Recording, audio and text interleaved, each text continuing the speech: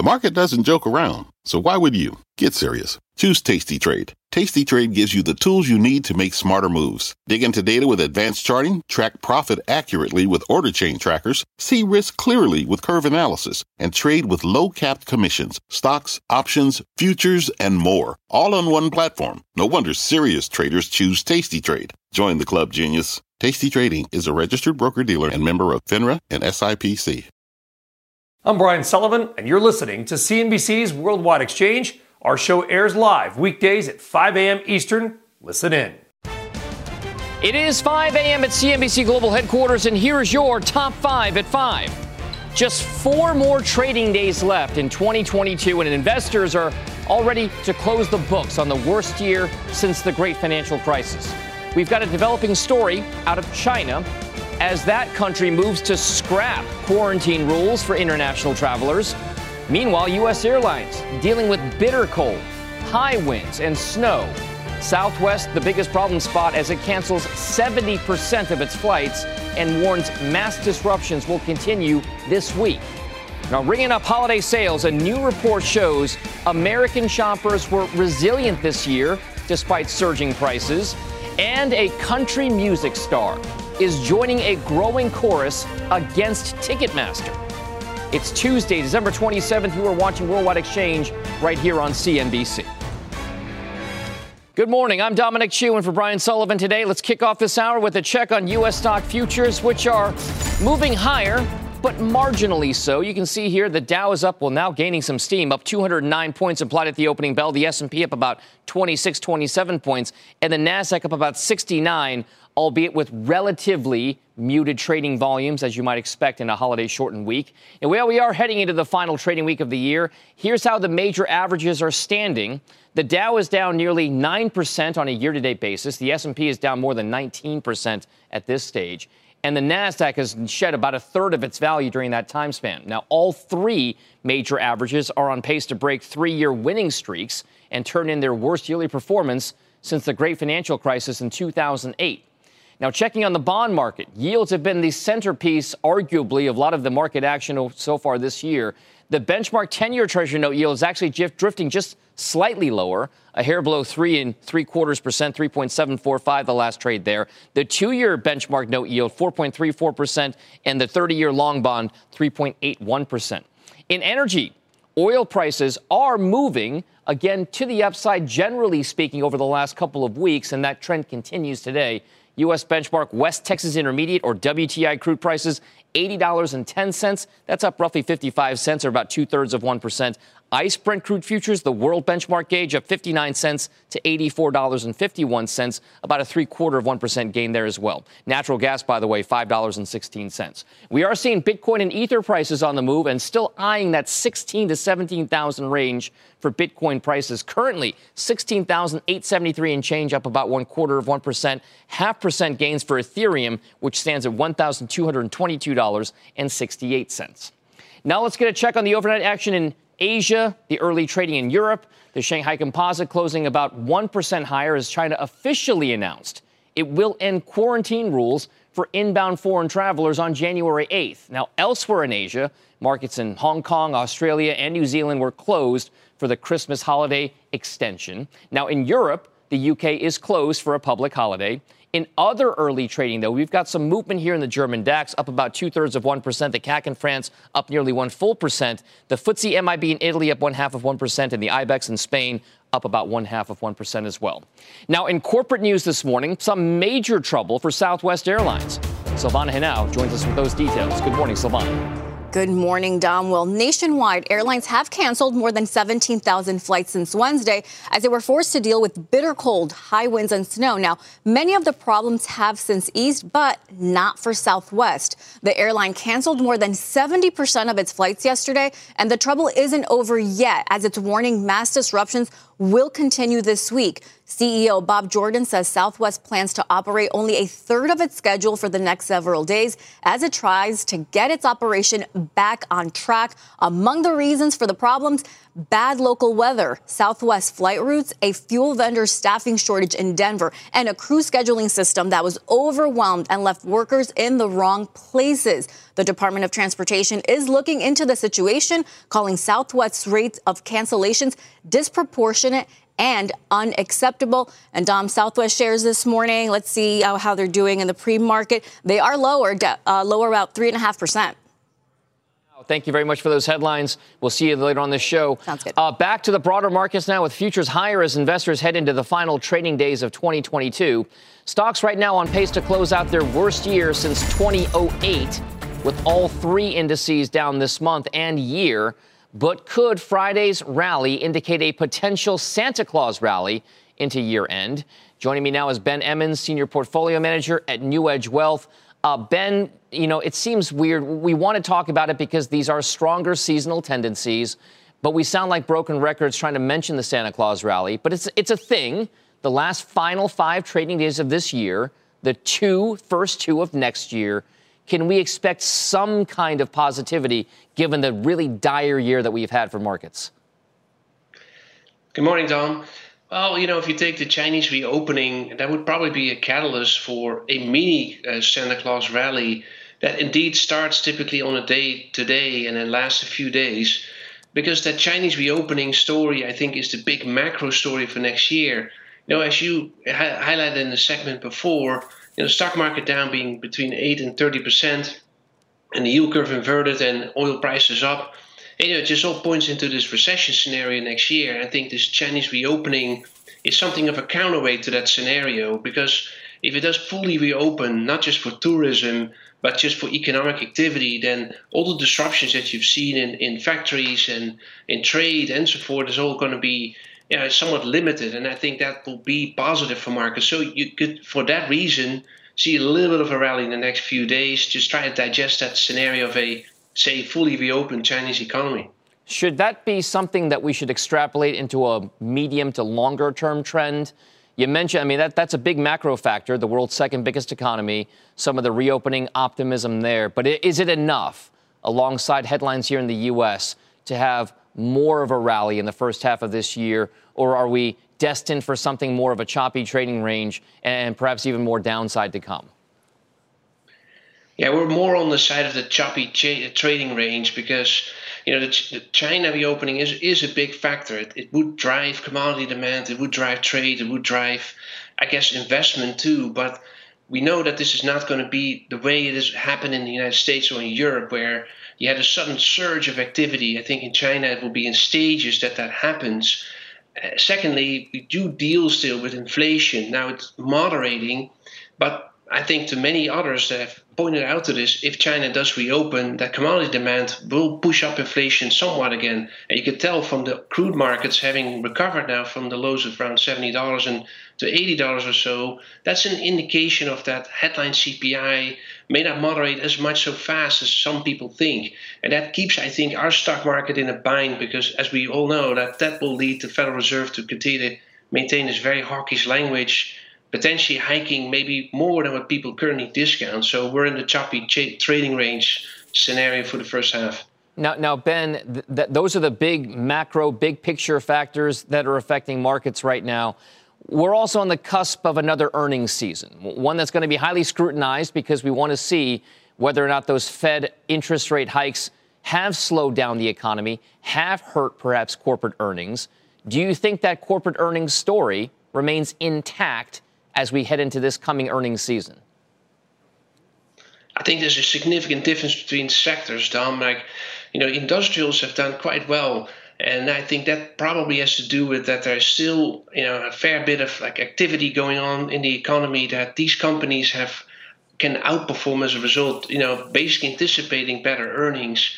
But then you go to the retail side or financials or even other cyclical sectors, they're all weakening, including tech, right? And I think earnings, as people are very worried about it, is going to be that component of the recession that will present itself in the first half, and why you have this difficult market that we had over the last few weeks. One thing with earnings and margins in particular is that even though inflation has come up a lot, and as you said in the other segment, consumers continue to be willing to spend despite high inflation. In the end, the irony can be as inflation starts to roll off really fast, that can affect margins very negatively. So I think this earnings season coming up in the first quarter will be challenged by the fact that, the pricing power is eroding. And as a result, it puts pressure on earnings. All right. So, Ben, you're a portfolio manager. You're an investment strategist. Your job is to position these client accounts and funds in the way that you see the best appropriate for the coming months and perhaps even quarters in the future. What exactly does that positioning look like? Are you heavier in cash right now, more into bonds with yields where they are? Are equity still attractive? And what's the mix? Yeah, the mix is on the one hand still defensive on the equity side. We like materials, we like energy, we like healthcare. These are themes that have played this entire year. And we still think that hasn't played out entirely yet. There's, I think, a lot of upside still, given this Chinese reopening, given that the recession scenario is not immediately imminent. It's not an economic recession, maybe more earnings recession. And energy, healthcare, and material sectors are actually better positioned for this earnings recession. They have high cash flow companies. On the other hand, as you mentioned, bonds have become more interesting. Now, there are differences in bonds. I'd say that these treasury yields you show, we like more the front end of the yield curve, where ultimately, as the Federal Reserve tightening cycle is completely discounted, there's where your return will be in the future at 4.34% is much more attractive than 3.75 in the 10-year. Lastly, you don't want to be completely in cash, but you got to be mindful of that. We do deal with geopolitical tensions. We do deal with potentially another energy shock, perhaps from this Chinese reopening. Just general uncertainty about if the economy will fall into recession, yes or no. And that will lead you to at least keeping your cash somewhat on the sideline. But granted, you can invest it at a very short end of the yield curve at attractive rates. All right. You hear a lot more portfolio managers talking about the attractiveness of 2-year Treasury note yields at 4 1/3%. Ben Emmons, thank you very much. Have a great New Year, sir. Thank you. All right, Thank you. Happy New Year, though. Thank you. When we come back on the show, winter storms and freezing temperatures sending natural gas and heating oil prices higher. No shock there. The details, we'll have those when Worldwide Exchange returns after this commercial break. What does it mean to be rich? Maybe it's less about reaching a magic number and more about discovering the magic in life. At Edward Jones, our dedicated financial advisors are the people you can count on for financial strategies that help support a life you love. Because the key to being rich is knowing what counts. Learn more about our comprehensive approach to planning at edwardjones.com/findyourrich. Edward Jones, member SIPC. From a flat tire in the city to a dead battery on a distant drive, AAA is partnering with T-Mobile for Business to accelerate response times and get more drivers back on the road fast. Our nationwide connectivity powers location telematics, so AAA's fleet can find stranded drivers quickly while being fully equipped with the in-vehicle tools to have answers when they get there. This is elevating the member experience. This is AAA with T-Mobile for Business. Take your business further at T-Mobile.com/now. Welcome back to Worldwide Exchange. The global energy crisis and the need to find alternatives as countries move away from Russian oil were major market themes this year. But despite that, clean energy stocks are in the red for 2022. Pippa Stevens has more on that story. Good morning, Pippa. Good morning, Dom. Well, it should have been a good year for clean energy stocks due to two major tailwinds. The first, Russia's invasion of Ukraine, which sent fossil fuel prices surging, demonstrating the need for alternatives. And second, the U.S. government passed the largest climate spending bill on record. But clean energy stocks have underperformed. The Invesco Wilder Hill Clean Energy Fund is down 46% for 2022, while the First Trust NASDAQ Clean Edge Fund has lost 28%. Solar, wind, hydrogen, and uranium-focused ETFs also in the red. Now, several factors have weighed on the industry, including rising rates, defensive positioning from investors, a broad rotation out of growth, production delays, and policy uncertainty around key proposals. But there are some notable outperformers, including First Solar, which is the largest U.S.-based solar panel manufacturer, Fellow solar names Enphase and Maxeon also in the green. Lithium company SQM also posting a gain, with infrastructure name Quanta Services higher as well. But Dom, kind of the broad high level theme here is one of underperformance for 2022. All right, so Pippa, clean energy is, of course, not the only area of the market suffering this year. But what about what we should expect for 2023? What's the outlook for many of these types of companies? Well, analysts and investors I've spoken with say that despite 2022's lackluster performance, there is still positive momentum looking forward, especially since many stocks' valuations remain below pre-IRA levels. And of course, the energy transition is not going to happen overnight, but will take years and even decades. So with that in mind, JP Morgan recently said they view 2022 as a game changer thanks to the spotlight on energy security, and that next year there's a catalyst-rich environment. They favor utility-scale solar names Array and Shoals Technologies. Meantime, Goldman also pointing to utility-scale names as the area that investors should focus on. They said to prioritize domestic companies due to tailwinds from the IRA, and pointed to names like SolarEdge, First Solar, and Enphase. All right, Pippa, we know that interest rates should be a big part of that discussion for many investors as well. Thank you very much for the check on clean energy. We'll see you later on. Let's shift focus now to the broader energy complex. It's been a crazy ride for oil prices this year, which spiked in February when Russia invaded Ukraine, and then again in June.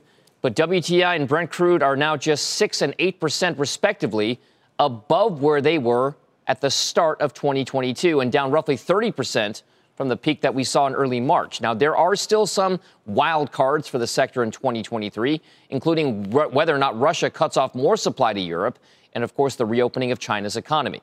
So let's talk more about this with Rebecca Babin. She's the senior energy trader at CIBC Private Wealth. Rebecca, this is a time when we take stock on the year that we saw, and it was a roller coaster ride for oil prices. Did that mean that traders made money in this kind of environment, or was this a tough environment for a lot of traders like yourself to become profitable in? So I think generally volatility does create an environment where traders can make a lot of money. And I think certainly some traders did this year. However, I think there was a misconception in the market by many analysts and traders at the start of the year when we had the reflation trade still with a lot of fire behind it. The Fed had not become as aggressive as they are now. And then we had the Russian invasion of Ukraine. And that was just a huge sentiment shift. And kind of everyone got on one side of the boat and leaned really hard into that long. And it seemed like there was not many voices out there spewing kind of that bearish side of the trade. So I think a lot of people did get sucked in a little bit to that trade. I call it the Jedi mind trick of you must be long crude at this time. And that kind of did backfire. It took some people out. We saw some forced liquidations occur about 2 or 3 weeks ago. People just couldn't continue to make money in the market. They'd gotten chopped up.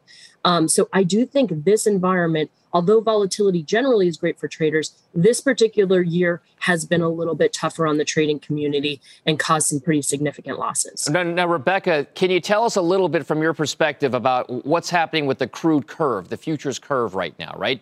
It almost feels as though it's been a transitional stage in 2022. We've seen areas where future oil prices are higher than lower than current ones. And we've seen times when we've seen future oil prices become less than current spot or current prices right now. How does that contango backwardation kind of shifting affect how traders view what's going to happen for oil prices in 2023? You bring up a great point, Dom, because the crude curve is the holy grail for traders. When you are in contango, it is generally a sign that demand in the present right now is weaker than what you're expecting in the future. It incentivizes to a certain extent you to store crude as opposed to selling it now on the open market because the demand isn't there. We have undergone over the last month a huge shift from a severely backwardated curve, showing us and spurring people who were very bullish on the commodity on, like, hey, demand is strong, don't fall for this move lower. But as the curve has shifted into contango, it's really a reflection that spot demand may not have been as strong as most people were anticipating. And it's really kind of shaken the conviction of the bulls out there. And I think that was a large part of why we saw some of those liquidations and saw people really abandon ship on those longs. I do think when I look out further in the curve, and how compressed it is. And given the catalysts we do have, and when those catalysts aren't just Russia's supply coming offline, it also pertains to the SPR no longer being a buffer. We have released 280 million barrels of SPR so far this year. That's a huge number. So when that rolls off and we switch into needing to refill the SPR, we're going to see a lot more support under the commodity. The second thing I think really supports the commodity and should be supporting the back end of that curve is OPEC. OPEC has been very vocal that they will continue to support crude. They want stable markets. They're not going to let it fall into free fall as they've done in the past. And the reason they're able to do that without as much consequence is U.S. production is growing at a slower rate than it has in the past, and they're not as afraid of losing that market share. All right. Rebecca Babin with CIBC and Oil. Thank you very much. Have a happy New Year. Thank you. All right, still to come this morning, a country music star is joining a growing chorus against Ticketmaster. We've got those details when Worldwide Exchange returns after this break. Today's big number, $15 billion. That's how much short sellers made betting against Tesla so far this year, according to data by S3 Partners, making it the most profitable short of 2022. Nearly a third of those gains were made this month. From a flat tire in the city to a dead battery on a distant drive, AAA is partnering with T-Mobile for Business to accelerate response times and get more drivers back on the road fast. Our nationwide connectivity powers location telematics, so AAA's fleet can find stranded drivers quickly while being fully equipped with the in-vehicle tools to have answers when they get there. This is elevating the member experience. This is AAA with T-Mobile for Business. Take your business further at T-Mobile.com/now. Good morning and welcome back to Worldwide Exchange. Futures this morning are bid with the Dow implied higher by just about 212 points, the S&P higher by 27, and the Nasdaq by roughly 67 points. Now, we have a deadly winter storm stretching from the Great Lakes near Canada to the Rio Grande along the Mexican border. NBC's Bree Jackson reports from Washington, D.C. on the latest there and the aftermath. Bree, what can you tell us? Good morning, Dom. Well, dozens of deaths in New York are being blamed on what's being called a once-in-a-lifetime blizzard. The death toll from the weekend blizzard continues to climb as authorities in Erie County, New York, discover more and more victims. Died in a car, died outside from exposure, died in a snow shovel or cardiac event regarding the snow blowing. Additional snowfall is expected later today. The National Guard is already assisting New Yorkers, while the White House says the federal government is ready to come to the state's aid too, declaring a state of emergency and tweeting this photo of President Biden reaching out to New York Governor Kathy Hochul Monday. We'll be getting through this together very soon. I feel confident of that. But the most important thing is, please stay at home for the next day. The winter weather is causing travel chaos on the ground. We are asking people to stay off the roads. And at airports nationwide, delaying more than 8,000 flights on the day after Christmas and nearly another 4,000 canceled. We have just been stuck for, a good 18 hours now? It's a complete and utter zoo chaos. It's crazy. And the problems aren't over. Southwest Airlines warning mass disruptions will continue this week as the airline operates at 1/3 of its schedule for the next few days. And according to FlightAware, airlines have canceled more than 17,000 U.S. flights since last Wednesday. Dom? All right, Bree Jackson, we hope everyone stays safe out there. We appreciate the report. Thank you very much. Let's get a check on this morning's other top headlines. NBC's Philip Mena is in New York City with the latest there. Good morning, Philip. Hi, Dom. Good morning. The Russian military reports it shot down a Ukrainian drone as it approached the Engels air base deep inside Russia. This is the second time the base has been targeted this month. Russia says 3 soldiers were killed by falling debris, but none of their planes were damaged. Ukraine has not acknowledged the attack. Lottery fever continues to heat up nationwide. Nobody took home the $201 million jackpot from last night's Powerball drawing, ballooning the new grand prize to $215 million. Get your tickets ready. The next drawing is tomorrow night. And tonight's Mega Millions jackpot sits at $565 million. That's the 6th largest prize in the game's history. After a Christmas break, the college bowl season picked back up in Detroit. Diego Pavia came up big for New Mexico State with 2 touchdown passes in the first half. The Aggies fended off a late comeback by Bowling Green to win the Quick Lane Bowl 24-19, giving Jerry Kill his first bowl win in 6 tries as a head coach. 4 more games are on the docket today, including a showdown of the Carolinas in the Birmingham Bowl, and Wisconsin takes on Oklahoma State in the Guaranteed Rate Bowl. So, Dom, we have football games every single day for at least another week. 'Tis the season, Philip Mena. Thank you very much. We'll see you soon. All right. All right, coming up on the show, this morning's top corporate stories, plus from quiet quitting to loud layoffs. We'll talk about some of the big trends in the labor market heading into 2023. And if you haven't already done so, please follow our podcast. If you miss Worldwide Exchange here on television, on SiriusXM Satellite Radio, check us out on Apple or Spotify or other podcast apps. Worldwide Exchange in audio format podcasts. We'll be right back. A developing story at airports across the country. Southwest canceling 70% of its flights just yesterday and warning mass disruptions will continue. Ringing up holiday sales. A new report shows American shoppers were resilient this year despite inflation. And a country music star is joining a growing chorus against Ticketmaster. It's December 27th, the beginning of a holiday shortened trading week. You're watching Worldwide Exchange right here on CNBC. Welcome back to the show. I'm Dominic Chu in for Brian Sullivan today, and a special welcome to everybody listening on SiriusXM channel 112 right now. It's just about 5:32 a.m. on the East Coast here, and here's how stock futures are shaping up. We're seeing the Dow implied higher by a decent chunk here, 228-point upside implied. The S&P up by about 28 points, and the Nasdaq higher by just around 73. In the bond market, yields are wavering. We've got some parts of the curve higher and some parts lower. The benchmark 10-year Treasury note yield drifting slightly lower to about 3.75%. The 2-year note yield drifting slightly higher to 4.34%. Now to some of this morning's top stories. Silvana Henao is here with those. Hi, Silvana. Hey, Dom. Good morning to you. Well, airlines have canceled more than 17,000 flights since Wednesday as they were forced to deal with bitter cold, high winds and snow. Now, many of the problems have since eased, but not for Southwest. The airline canceled more than 70% of its flights yesterday, and CEO Bob Jordan says Southwest plans to operate only a third of its schedule for the next several days as it tries to get its operation back on track. Now, among the reasons for the problems, bad local weather, Southwest flights routes, a fuel vendor staffing shortage in Denver, and a crew scheduling system that was overwhelmed and left workers in the wrong places.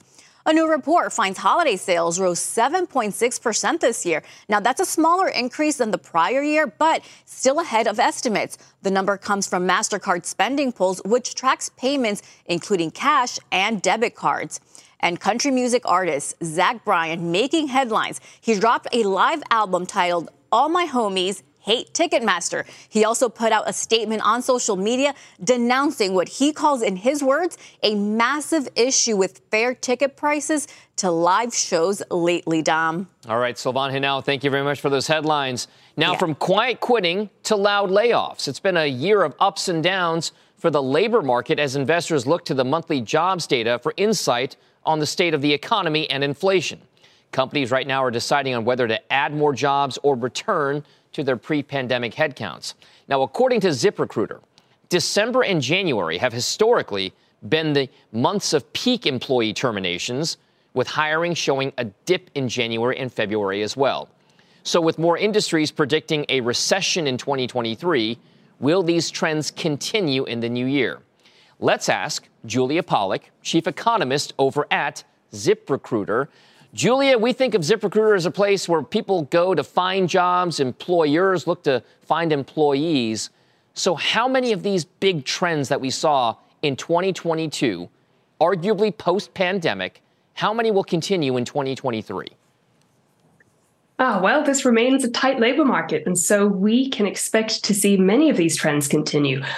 Quits are still very, very elevated, with people hopping industries. About half of people who are quitting are not staying in the same industry. They're moving into a different industry, so industry hopping will remain big. And we can expect some degree of quiet quitting and quick quitting to go on. And that means that for employers, the big issue is employee experience.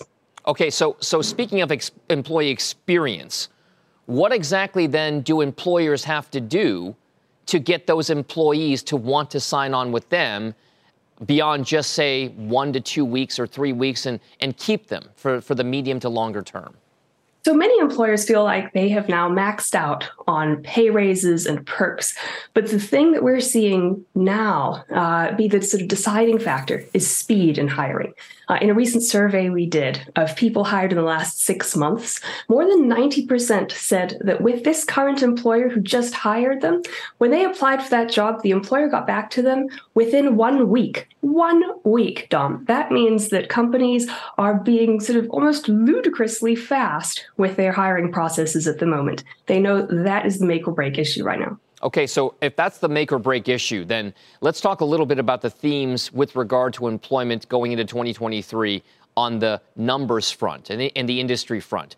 We've spoken a lot and analyzed a lot, Julia, with many guests about the fact that many of the layoffs that we've seen highly publicized are isolated to perhaps parts of the media industry, tech media, telecom, so to speak, but that many of the blue-collar jobs, industrial manufacturing jobs, have been unaffected by layoffs. Is that fair to say? Is that the right assessment to make?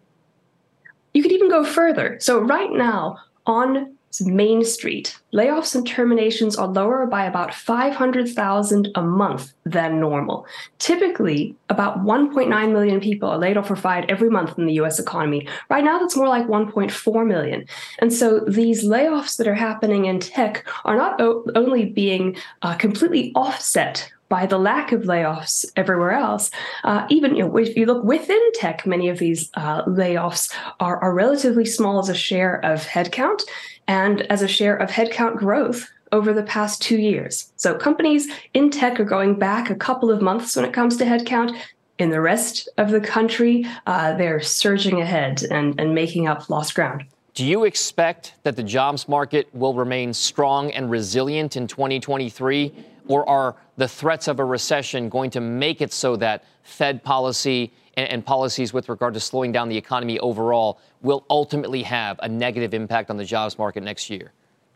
So right now, statistical agencies and the government and economists can't even figure out what happened with jobs in the second quarter, let alone predict the future. Right? There's a disagreement between various key government surveys about whether the economy created 100,000 jobs in the second quarter of 2022 or 1 million jobs. So there's tremendous uncertainty about the past, let alone the future. But here's what we predict. Number one, inflation is going to continue to slow. Goods prices are going to come down or hold steady, while service price inflation is going to continue to slow. That means the Fed will be able to hold that terminal rate throughout the year at around 5 to 5.25%. They'll be content to be a bit patient, even if inflation doesn't come right back down to 2% right away. In past inflationary episodes, it's sometimes taken 3 to 4 years. And that means that prices will come down faster than wage growth. And so after 2 years of negative wage losses, the U.S. consumer is now going to see wage growth again, real wage growth, expanding purchasing power. And that means that the U.S. consumer could actually continue to be resilient and that we may actually narrowly avoid a recession, despite some recession prediction models that say that the likelihood of a recession is very high in the coming year. All right. Julia Pollack at ZipRecruiter. She's a glass half full type person going forward. Thank you very much. Have a happy new year. You too. All right. Coming up on the show, what investors need to know about 2023 and the agenda on Capitol Hill. Stay tuned. You are watching Worldwide Exchange right here on CNBC. Welcome back to Worldwide Exchange. Let's turn now to Washington, D.C. and ask what investors should know about the 2023 agenda in our nation's capital. Kayla Tausche joins us with a look at what's in the White House's playbook for the coming year. Good morning, Kayla. Good morning, Dom. The White House closing out the year on an optimistic note, but senior officials say a few priorities are taking top billing in 2023 as President Biden weighs whether to run for re-election. Number one is the war in Ukraine, nearing its second year, devastating a country, challenging Western democracy, and upending global commodities markets with no end in sight. Treasury Secretary Janet Yellen told 60 Minutes earlier this month it underpins the administration's economic goals, too. You have said that ending Russia's war against Ukraine is the single best thing we can do for the global economy. Yes. Do you see any evidence that that end is in sight? We're doing everything we can to bring this war to a conclusion. Of course, we're providing considerable help to Ukraine, both military and economic. Number two, the White House is also doing all it can to avert a recession, keeping its head down to implement the several $1 trillion in infrastructure, climate, social, and semiconductor spending, and making sure the policies it pursues in the future don't contradict what the Federal Reserve is doing. White House economist Jared Bernstein tells me a recession is not inevitable and a soft landing is still possible, saying, quote, if anything, the recent data flow is more supportive of a credible path to steady and stable growth. We know that does not dismiss the risks that are out there. Finally, the China relationship is entering uncharted territory. The White House has ramped up hawkishness with new technology controls, and the new Congress will undoubtedly consider new trade restrictions. Former officials call it a sea change that will reset relations from here. And certainly, of course, that has an impact on the market overall, Dom, as we've seen in the past. Kayla, I wonder, with those three major themes in focus right now, the playbook for the Biden administration has been criticized for not addressing from a public relations standpoint or a communication standpoint some of the victories that they've had. What exactly can this administration do in the coming year to highlight some of the victories that they've had? Now, I say that because many of the topics you just spoke of were initiatives that the Trump administration was looking to do as well and are now being carried forward with the Biden administration. How exactly does that conversation then go? Well, I think from a messaging standpoint, Dom, the administration would disagree, and they would say that they have their cabinet, their deputy secretaries pounding the pavement, talking about these achievements. The problem is just that that message hasn't really landed with Main Street America because inflation has been the fly in the ointment, because the rising cost of living has been so problematic for everyday Americans. The administration would also argue that the results from the midterm elections would be proof positive that the policies they have pursued are policies that are popular and that are working. But of course, there are a lot of variables, Dom, that could change that equation in the next year. Kayla Tausche, it's good to see you up here in New York City. Good to see you. Thank All right. you. Let's move now from the White House up Pennsylvania Avenue and then Constitution Avenue to the U.S. Capitol and the agenda of items Congress will look to tackle starting next week. Joining me now is Ed Mills, Washington policy analyst at Raymond James. Ed, Kayla's report was very telling with regard to the key focus for the administration with regard to what we want to talk about in the coming year. What exactly does Congress have to do to kind of get its message across to America with regard to how it's helping everyday Americans with their state of life and inflation overall?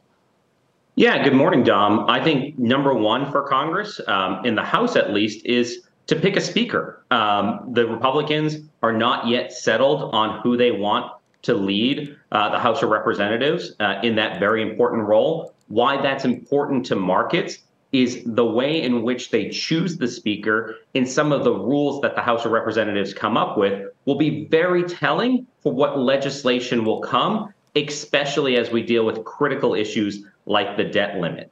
Top of the list for Congress will be a tough on China bill.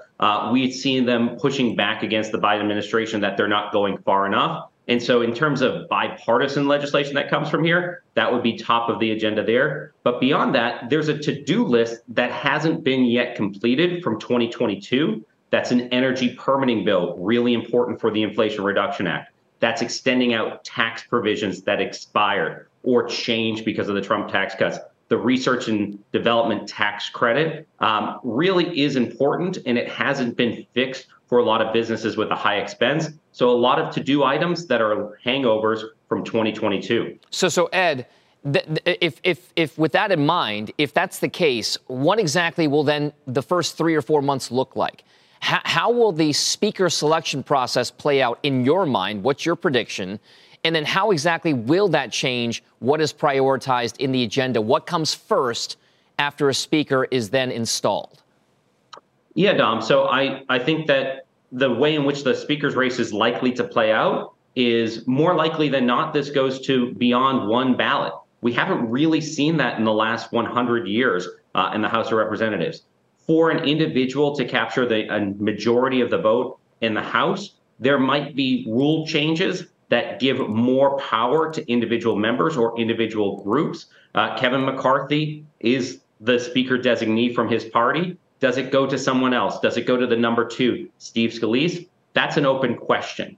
After that, I think the most important thing for Congress to do is to finish what they didn't do before they left this year, which are the expiring tax provisions that needed to get done that are not done. And hopefully they can do that sooner rather than later. So as people file on April 15th, they don't have the uncertainty of these expired provisions being in effect. It's more important for business than individuals, but very important for the businesses impacted. Ed, there's been a school of thought over the years, and you can even argue decades at this point with regard to U.S. politics, the cross-section, the intersection of Wall Street and K Street, that a gridlocked Congress, a gridlocked Washington, D.C. is the best thing for the economy, is the best thing for business. When governments cannot do stuff to inhibit businesses from doing what they do best, that's ultimately the best thing for the U.S. economy.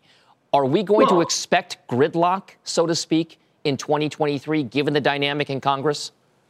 Well, I think the baseline is fewer things will get done, Dom. But that doesn't mean that there aren't kind of bipartisan things out there or things that absolutely need to get done. I highlighted the debt limit. I'm also looking to see the implosion in crypto. Does that lead to some sort of bipartisan kind of infrastructure of regulation for that industry? We look at, kind of regulation. How does Congress influence the legislation and regulatory process? We could see some big things. And I kind of highlight, if we go into recession, I don't expect a significant legislative response.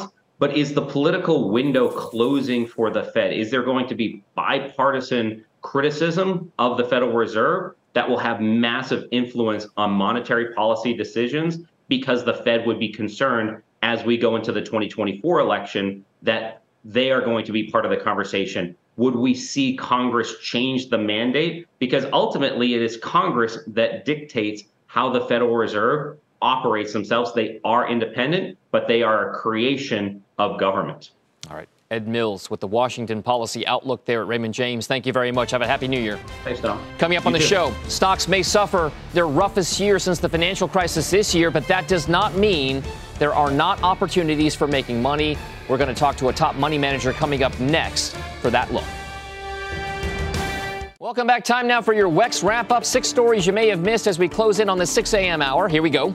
Southwest Airlines canceled more than 70% of its flights yesterday and is warning of mass disruptions that will continue this week. Country music artist Zach Bryan is denouncing Ticketmaster in a social media post where he calls out the platform for its unfair ticket prices to his live shows. A new report finds holiday sales rose 7.6% this year, a smaller increase than the prior year, but still ahead of economists' estimates. China announcing yesterday that travelers will no longer need to quarantine upon arrival on the mainland starting on January 8th, 2023. Tesla will reportedly run a reduced production schedule at its Shanghai plant next month. The automaker had suspended production at its Shanghai plant last weekend, extending a planned 8-day production halt as the company faces a wave of COVID-19 infections among workers and suppliers. And attorneys at Twitter are urging a California federal court to throw out a lawsuit filed by more than 100 former employees over the mass layoffs implemented by CEO Elon Musk. Now, right now, futures are implying a higher open. Joining me now is Greg Sarian, founder and CEO of Sarian Strategic Partners at Hightower Advisors. Greg, this is a market right now that seems to be trying to find some footing. Do you expect any kind of positivity in the early part of 2023? Good morning, Donna. Thank you for having me back. And please don't shoot the messenger, but we expect there's going to be continued volatility, really driven by the Fed, Don, especially as we start 2023. We expect that earnings are going to be choppy as well through the first quarter. So when we see a pause, Don, when we see the Fed begin to pause likely in that March to May timeframe, we think the market gets some footing, but we are not overly optimistic on the start of the year. Greg, how bad does it get in the first 3 months of the year before a hypothetical scenario where the Fed even has a chance to think about perhaps slowing things down? Yeah, so this is Fed is telling us what they're going to do, and then they do it.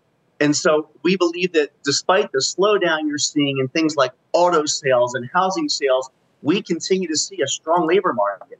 That will keep the Fed focused on raising rates at least into that February, March timeframe. But most of the damage has been done, and I think it creates a real opportunity, especially in the muni bond market.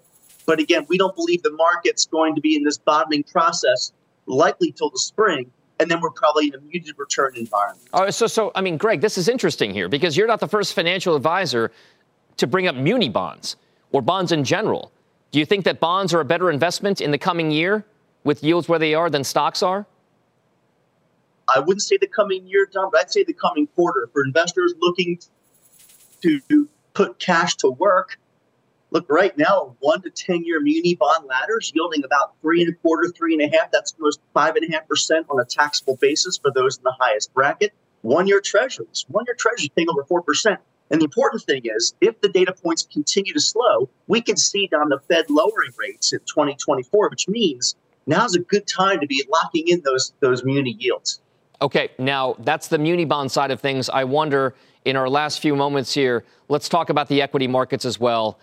Is it still the value trade versus growth? Is it still quality over some of those kind of more interest rate sensitive sectors out there? Where is the stock portion of their portfolio going towards right now? Right. So we think you have to be really careful here, Dom, and drip money into high quality dividend growers, cash rich, high quality dividend companies. We don't think tech or telecom, healthcare, consumer services are coming back till the Fed stops raising rates and credit markets begin to stabilize. That could be several quarters out. All right. We're keeping a close eye on that tech trade and interest rates for sure. Greg Sarian, thank you very much. Have a happy new year, sir. That does it for us here on Worldwide Exchange. Futures right now pointing towards a 200-point open to the upside. For the Dow Jones, the S&P up by 26 points and the Nasdaq up by 62. Keep it right here. Squawk Box is coming up next. We will see you tomorrow. You've been listening to CNBC's Worldwide Exchange. You can always catch us live weekdays at 5 a.m. Eastern only on CNBC.